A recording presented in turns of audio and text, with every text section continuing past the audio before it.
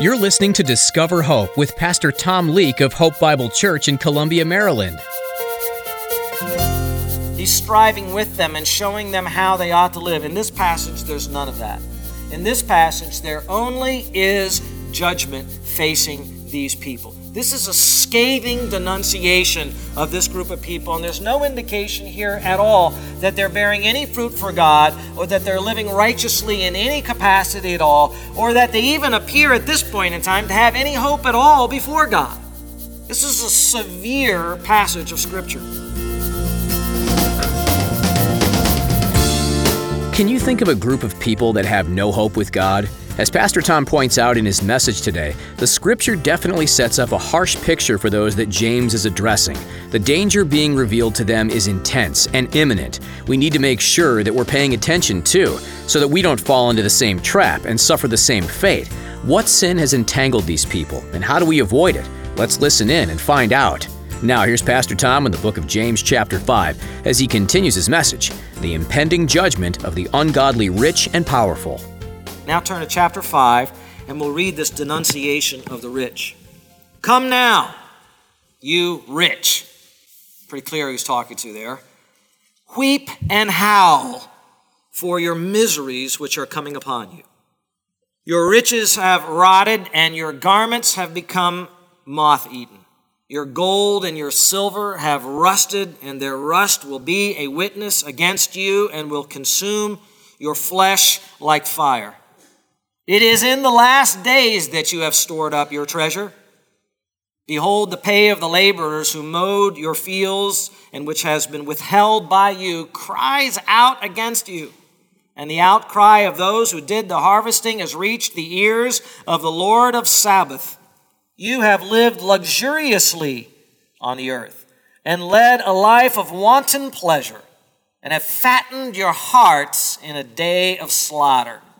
You have condemned and put to death the righteous man.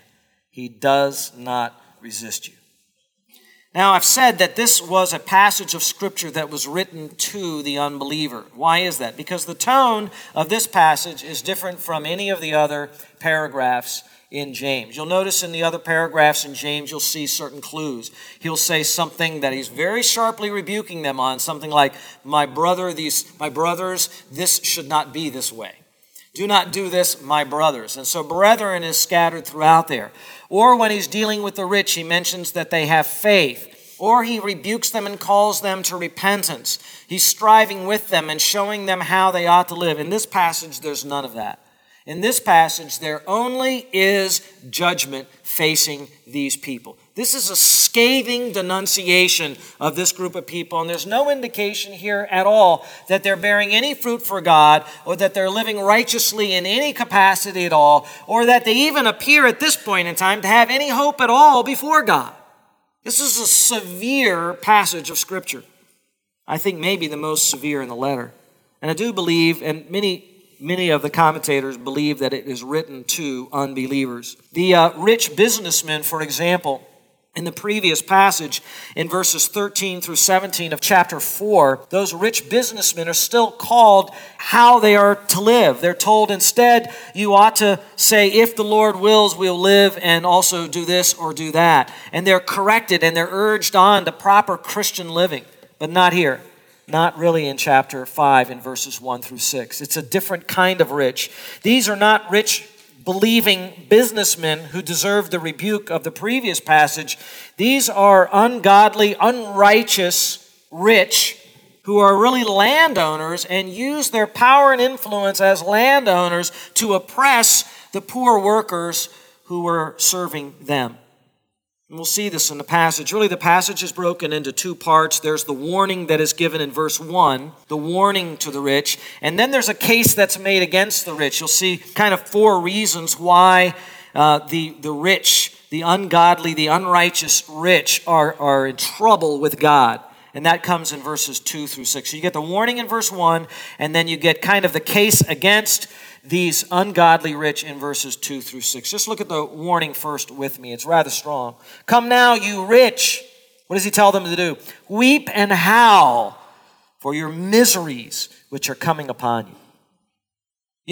James probably had in mind the fact that the rich had caused many miseries to come upon the poor, and he's speaking here of divine justice, which is always appropriate. On the head of the evildoer will come his own evil, is the idea. God's justice is always that way. He metes out what is right upon the wicked. You did this, and so you get this. Remember in the law of God, justice, an eye for what? An eye. A tooth for what? Tooth. It's equal. This is how God's justice is. You created miseries for the poor, weep and howl for the miseries that are going to come on you. It's really very strong. Miseries is in the plural, by the way. You see, it's not just one. Back in chapter 1, the godly were said you have many trials, plural, that you're going to run into. Could be poverty, could be persecution, could be sicknesses, all kinds of things. But now, the ungodly rich, they have miseries coming upon them in the future. In fact, it says, which are coming upon you. It's quite impending upon them. It's already in the process. It's like a cloud that's coming over them right now, is the picture. And I believe what James is doing here in this passage is he's using the prophetic past tense, where he's looking at the future of their judgment that's going to actually happen in the future, but he speaks of it as present and as past because it is coming and it is done in the mind of God. And so he warns them, come now, you rich. What are they supposed to do? Well, it's not repentance here. It's weeping and howling. If you look up those words in the Old Testament, you'll see there's a lot of weeping and howling that goes on with the ungodly, the unrighteous who are facing the judgment of God. Isaiah talks about that, and Ezekiel talks about that, and Jeremiah and Joel. Weep and howl. Weeping, of course, is tears that are coming. They're going to be so sad. Howling, that's actually a word that sounds like what it is in Greek, and it means they're going to be just crying out. They're in such distress. It's mindful of the account. I don't call it a parable. The account of the rich man and Lazarus in Luke 16, where the rich man who would not even care for the poor man at his gates. Remember that? The poor man is named Lazarus. This is not the Lazarus who was raised from the dead, but another Lazarus who's poor. Dogs were licking his sores. He died. The rich man died. They go off to the next life. What happens? Very instructive account by the Lord Jesus Christ. Everybody wants to know what happens when you die. Well, this tells you. Here's Scripture telling you. The poor man who is assumed to be there, a believer who trusted in the God of Abraham, he goes into Abraham's bosom and he's comforted. The rich man is in the portion of Hades in the afterlife where he's in torture, and he says, I'm hot and I'm thirsty, and there's this heat, and he cries out across some kind of a chasm, Father Abraham, please send Lazarus to cool my tongue. And Abraham says, no, my child. In your life, you received what? Good things. And in his life, he didn't receive anything good hardly at all. And so now you are receiving your just punishment, basically, is what he's saying. And the scary thing about that is he extends that account, and the rich man, still having some measure of concern for other people, says, please let me go back and warn. Let there be a warning sent back to my brethren who are still living in the world, that they would not live as I live. And even that is denied, Ebenezer Scrooge got visited, the spirit of that guy that was his partner, in messing the poor up. But according to the Gospel of Luke, that's not even going to be allowed. No one's going to come back from the dead to warn the rich. You shouldn't have lived that way. You should have been caring for the poor. Now that you didn't do it, look what you're going to get. In other words, the rich can live every day of their life right up to the day they die and not even be aware that they're about to slip into eternity and suffer and be in misery after misery after misery. They may feel great right before their dying breath, but that's not how they're going to feel in eternity. Isn't that scary for them? So weep and howl for these miseries that are coming upon you. Now he builds the case against the rich, part 2, starting in verse 2 through 6. The first case against them is that they have been hoarders. This show, Hoarders, You look at it, you shake your head. How could anybody hoard all that stuff? Well, there are a lot of hoarders. Some people hoard junk. Other people hoard good stuff. But it's still hoarding. And this is what they're doing here. Your riches have rotted, and your garments have become moth-eaten. Your gold and your silver have rusted, and their rust will be a witness against you. Notice the language of being in the courts. The witness against you, and will consume your flesh like fire. And then he adds this ominous statement. It is in the last days that you have stored up your treasure. Wow, what's he saying? Well, in the ancient world, they measured their wealth by grain that they were able to store away. Remember the other parable, the rich man that said, I have so much grain. What am I going to do with all my grain? I know what I'm going to do. I'm going to tear down my smaller barns and I'm going to build what? Bigger barns. And I'm going to have all this grain. It's going to last for years. And I'm going to say to myself, soul, you're satisfied. Lean back. Take your ease. Jesus interrupts in that parable and says, you fool, tonight your soul will be required of you. You didn't know that. You didn't know tonight you were going to die. You didn't know that.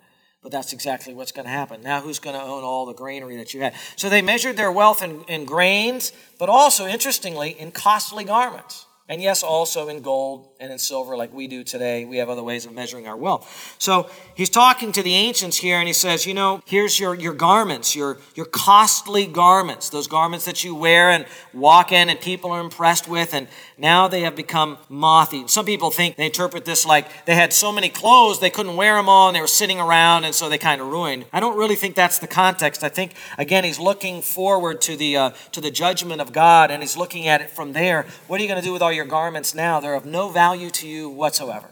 Because when you go to gold and silver, you realize gold doesn't really rust.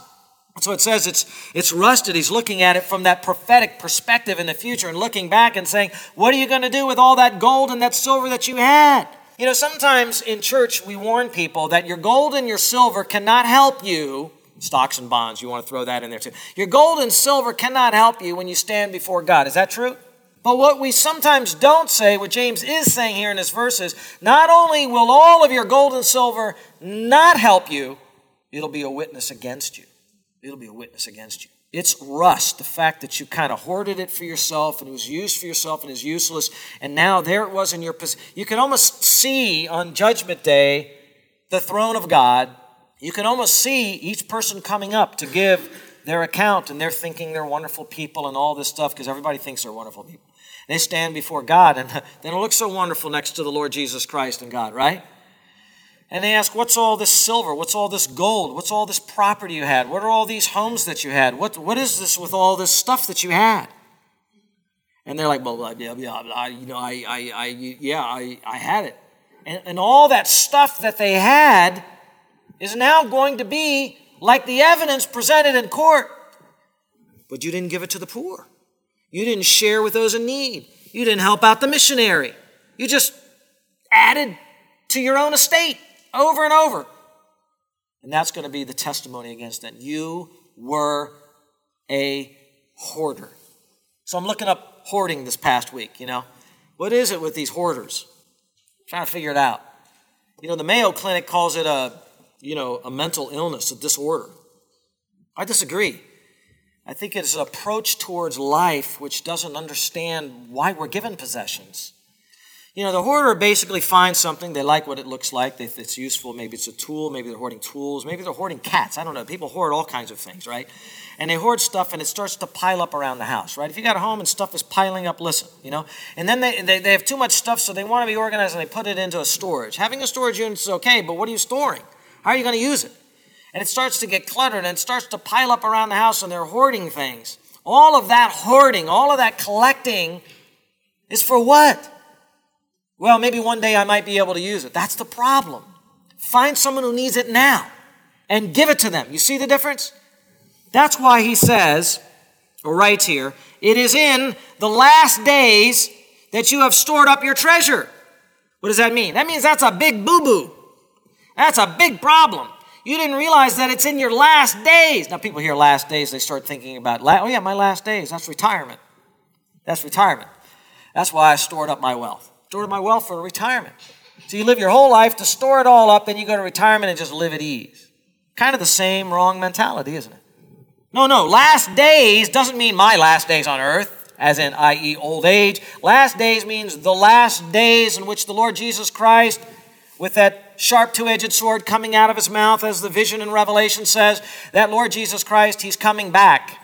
And he's coming back with judgment. And it's in these last days that you piled up that treasure. That was not smart. Because all you did is by collecting all of that stuff, you let that testify against you and against any righteousness that you might have. It shows that you're an unbeliever. It shows that your heart was invested in the things of the world. Sermon on the Mount. And by the way, this sounds a lot like the Sermon on the Mount, doesn't it? Again, we see those parallels. In Matthew chapter 6, Jesus preaching the Sermon on the Mount, that he says, store up your treasures where? In heaven, not on earth, where moth and rust do not destroy and where thieves do not break in and steal. For where your treasure is, what? There your heart will be also. See, how do we know where a person's heart is? Well, we got a little bit of an indication. There was this thing that was passed down the aisle. Do you remember what it was? It was kind of circular, kind of gold looking, had a little red velvet at the bottom. And as it gets passed, it goes back and forth between the aisles. And no, it doesn't really yell at you. It doesn't say, give to the Lord. But it just comes, some people, they have their regular giving. Once a month, they give 10%, they give 8%, they give whatever they believe that they want to give to the Lord out of their heart. And they're saying, thank you to God, continue the work of the church and do that. But people that just, once they just put a little bit in, just to show they're putting a little bit in, but there's no real practice of giving. There's no real commitment to giving. It's 1%, it's 2%, it's nothing. That reveals the heart, right? And it's a testimony against those that don't give because their heart is wrapped up where their treasure is. The mouth says one thing, but in the heart it's like, no. I want the nicer home. I want the nicer vacation. I really want the nicer car. And it might be one thing for you and one thing for you and one thing for me, but there it is, and it has a grip on the life. This passage is talking about unbelievers, but saying, you look at the way the rich live and the way they make decisions and how they mistreat the righteous. Why is it that way? Because of their love of money. We can still glean some understanding from that and application for our own lives. It is in the last days that you have stored up your treasure. That was not smart at all. It's all going to work as a witness against you. Even consume your own flesh like those riches have become a poison or a fire inside of them, and it's going to lead to their eternal destruction. Terrible, terrible thing. Now, back out of this a little bit. Make sure you don't misunderstand me. Is it wrong to buy gold as an investment? No. Is it wrong to buy silver as an investment? No. Is it wrong to own a home and take care of it, repair the air conditioning when it breaks, plumbing, put some nice pictures up on the wall, new coat of paint? No, it's not wrong. But we can get carried away with that, can we not? We can get like, well, I need to have, and I need to have, and I need to have, and the extra money just keeps going for that, and just one year after another year. And what happens? What happens when the appeals for the poor or for the work of the gospel come? There's just not anything there. There's just not much there. Sorry, but I could, but I had to fix this, and I had to fix that, and I had to buy that. But you didn't have to, actually. You chose to. And so Pastor Tony comes up here and he says, we need money for Med Mission, and that money's in your pocket. And you all laugh at that because he's right. The money that they need for the Med Mission, that's already in your pocket. But the problem is it might not be in your pocket. You might have already spent it. And that's a problem. And it's something we need to evaluate in our own lives. Now, that's just by way of application for us. Don't be a hoarder. Don't be someone who has more and more in their home. I was thinking that we really do a pretty good job here at Hope. I was just thinking about this. With Hope Book, we have the sharing of belongings. Does anyone have need of this? And 5 people want it right away, right? Does anyone have need of this? And they're shared back and forth. And it's a wonderful thing. You were letting go of belongings that we don't need. That's a nice thing. But what would be even better? Can I just say this? What would be even better? Is if someone in our congregation would take up the leadership, or at least the organization of how we can take our extra belongings and pass them on to the poor. Wouldn't that be wonderful? Maybe the Lord will put that on someone's heart and say, you know what, I think I could do that. I think maybe we could team up with some other churches or some other organization and we could do some collecting. We do a little bit of that at Christmas and all, but how many pairs of shoes do you have right now? Go home and count them. Next week, we're going to come in and we're going to raise a card each over our heads. This is how many pairs of shoes I have. Some of you are going to be like, I got 37. I'm not going to church next week, man. I got a cold. All right, if it's not shoes, and then you're like, I only have 6 pairs of shoes. That's not, well, some people don't have any pairs of shoes in the world. What are we doing? You know what I mean? How many suits and ties do I have? How many blue jeans? You know what I mean? So let's just give this some thought. Let's give this some prayer. Let's think about how can we mobilize as a congregation to make sure that we who are more affluent are getting things out in some way that really works and can help the poor. Let's kind of focus on that. All right, so they're hoarders. Let's move on. We're running out of time. The second witness against them is they withheld pay. Behold, the pay of the laborers who mowed your fields and which has been withheld by you cries out against you. And the outcry of those who did the harvesting has reached the ears of the Lord of Sabaoth. Case number 2, or witness number 2, withholding pay from workers. Now we're really sounding like the socialist here a little bit, right? It's like this sounds like an anti-capitalist rant or something like that. It's not. The Bible's not against capitalism. It's actually against socialism, but it's against the abuse of capitalism, and it should be. The greed that's gone amok. So what's happened here? The landowners in those days, they buy up more and more properties. They put the little guy out of business. He has to sell the farm. He can't keep up with it. And then he has no job, so he comes to work for the guy with the bigger farm. The guy says, yeah, I can give you a job. You can work with the other workers, and they start working. And they work all day in the noonday sun, and it's hot, and it's back-breaking work. Their feet hurt. Their hands have calluses on it, right? Then they come at the end of the day. You remember another parable of the Lord Jesus, and the point of the parable wasn't exactly the pay at the end of the day, but it showed that the workers were paid at the end of the day, and they expected to be paid at the end of the day. And so they come, and they want to be paid, but here, the rich guy says, I don't have to pay today. We'll get it to you. There's actually law in Deuteronomy and Leviticus that forbade the Israelites from withholding the wages for a worker overnight. It had to be given to them on that day. Why? It's an agrarian society. They're poor. They go from hand to mouth, right? That's how it is. If you don't bring home some money, you don't have dinner. You come home, there's the wife and kids. You work 12 hours in the sun, and what do you have? It's like, well, they didn't pay us today, so I guess we're not eating tonight. And you have to look in the eyes of your wife and your kids. And this was a terrible evil. Do you see that? It was very unjust. And that's what these rich guys could do, because I'll pay you the next day. And if you were the kind of worker that complained about that, you'd just be blacklisted for the next day, right?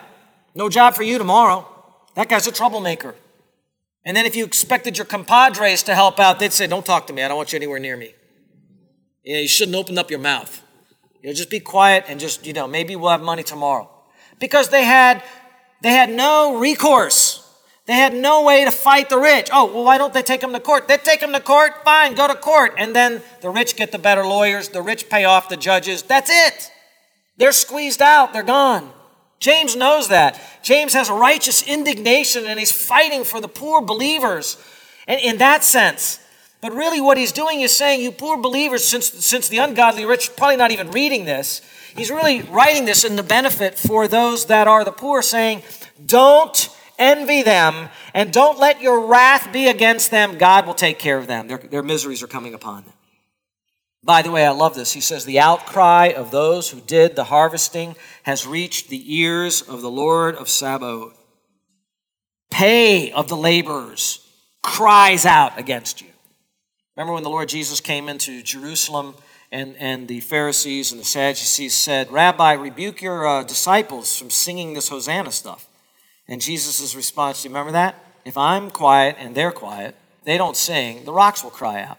Here the coins are crying out. The coins are saying, we belong to the worker.